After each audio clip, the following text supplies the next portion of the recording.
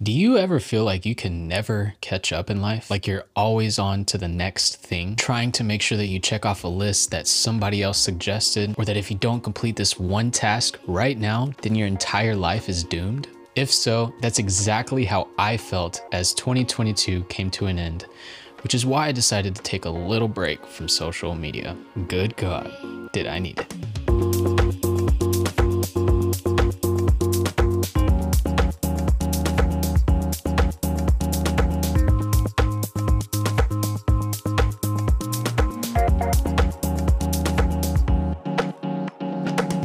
In a 2019 Gallup poll of 150,000 people, they found that 45% of Americans said they felt a lot of worry the previous day. 55% of Americans said they felt a lot of stress the previous day. For the rest of the world, 35% said the same. In other words, we live in a worrisome, stressful world. And my argument is that social media causes a lot of that. After some time away from socials like Instagram and TikTok, here are my thoughts and takeaways. Hopefully some of these thoughts can be useful to you, so let's dive in. First off, what works for someone else won't always work for you. Someone else's direction won't always lead you to your destiny. I heard that on a podcast recently, and it's so true. When we compare ourselves in a useless way, instead of reflecting on ourselves, who gets the shit end of the stick? We do. Now, I believe that social media has its benefits and its drawbacks, just like anything else. But what comes to be somewhat difficult is using the platforms and not eventually comparing yourself to someone you admire or envy. The funny thing is that the developers of these platforms know that. They leverage it and make billions of dollars because of it. They want you to become addicted to it. And I dare say that they want you to lose yourself a little bit too, because it gives them more control. Control to get you to buy something, to get you to stay on the platform, to prevent you from doing anything meaningful with your life. Growth? Gross. It's a part of our human nature to constantly review people we admire and wonder what worked for them in hopes that it will work for us. But what works for someone else won't always work for you. There are other things at play like luck, risk, and timing. Bill Gates did not know that he'd have a 1 in a million chance of attending a high school that owned a computer. He just happened to end up there, to which he admits himself. There would be no Microsoft if there were no Lakeside High School. Think about that for a second. Like, here we are trying to unpack people like Bill Gates, understanding their checklists, what their daily routine looks like, trying to emulate their success by simply copying. But again, there's so much more at play, and the fact that luck, risk, and timing play a huge role in success should give you a sense of relief. The effort you're putting into yourself and or your business will just take time. And it should take time because you should do things your way, which might potentially be a way that no one has ever done before. A new version of Microsoft, a new way to use your smartphone. Another person's success doesn't mean anything different about you. It doesn't mean you're more or less capable. It also doesn't mean that that person is as successful as we think they are. This is how social media can trick you. Money is only one pillar to this thing called life. We've all got our demons, and if you had the chance to lay out all of your problems on the floor, to decide whether or not you'd want to switch them with someone else's problems, chances are you'd most likely want to stick with what you got.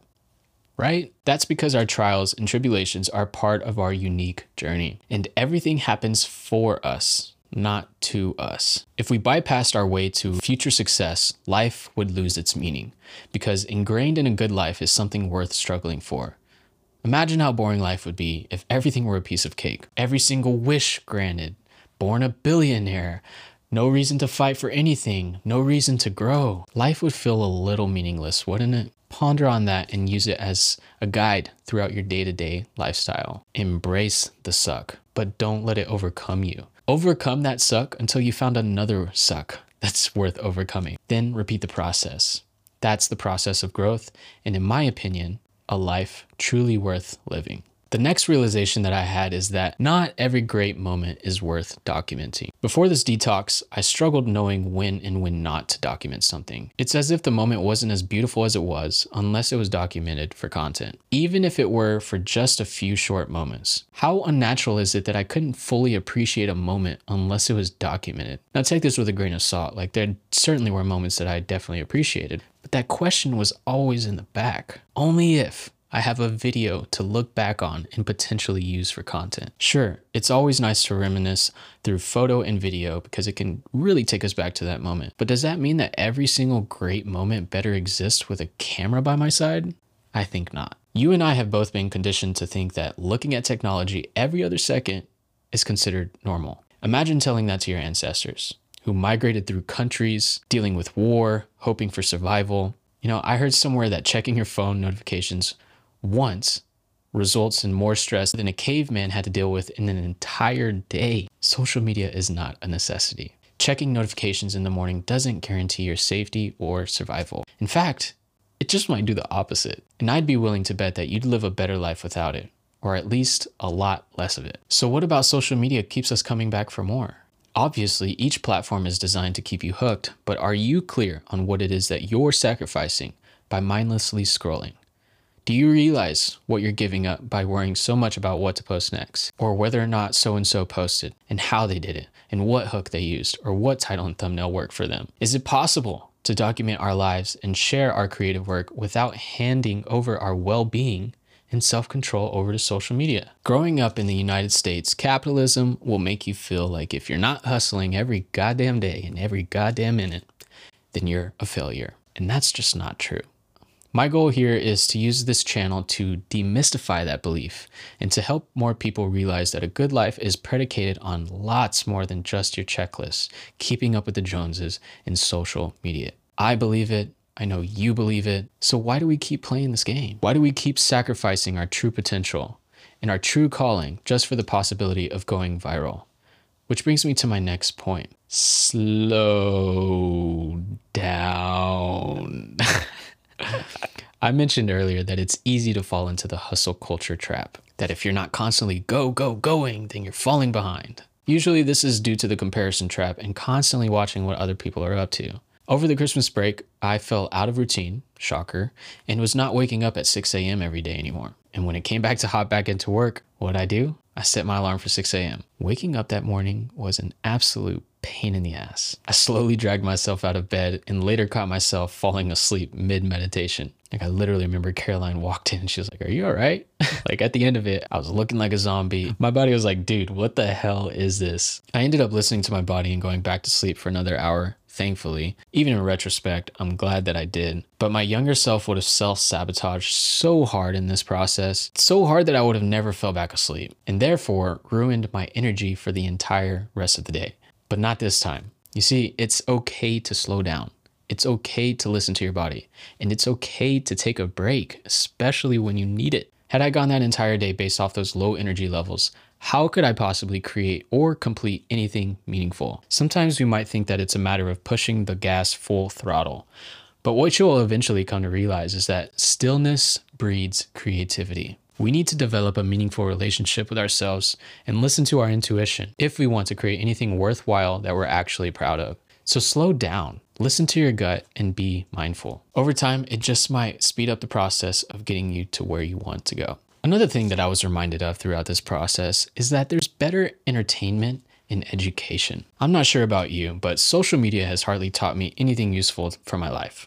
I mean, sure, it has taught me a lot, but nothing that is meaningful to me on my deathbed. I don't think I'll be passing down to my kids how to write a great hook or how to go viral on TikTok. You know, I've been wondering, how did the greats of our history spend their time?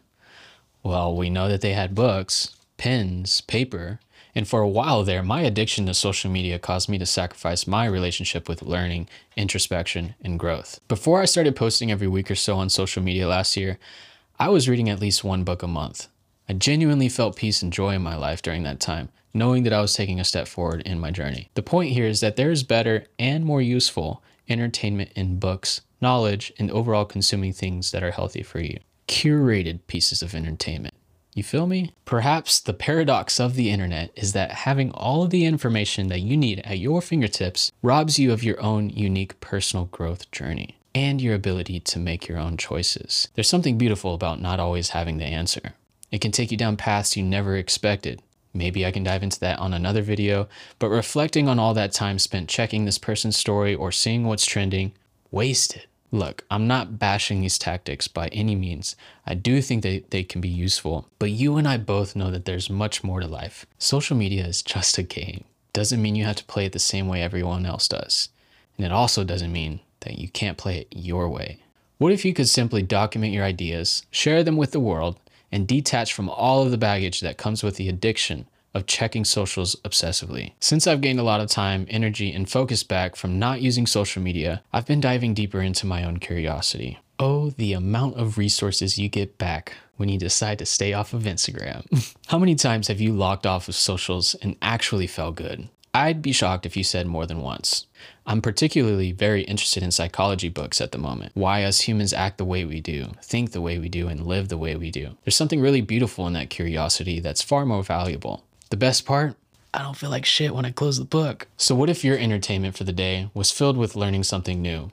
And what if you did this over the course of a year, or hell, a lifetime? Doesn't that sound fascinating? Doesn't that sound like a life worth living? Doesn't that sound like a great story to tell your children? There's got to be a way to use this whole internet thing more mindfully. Don't get me wrong, as much as I've likely bashed social media, I still enjoy parts of it. Perhaps my takeaway here is to be a little more selfish, but of course, in a mindful way. Selfish in a sense where I'm not wrapped up in what others are up to 24/7, simply because it's not useful. Selfish in a sense where I'm not feeling the need to share what all I'm up to 24/7. And selfish in a sense where I can fill my own cup up, fulfill my duty so that I can show up for others online. As humans, I believe we must move the needle forward. We must feel a sense of progress, a sense of growth. And if that means scratching social media fully off, do it. I sure as hell won't be mad at you.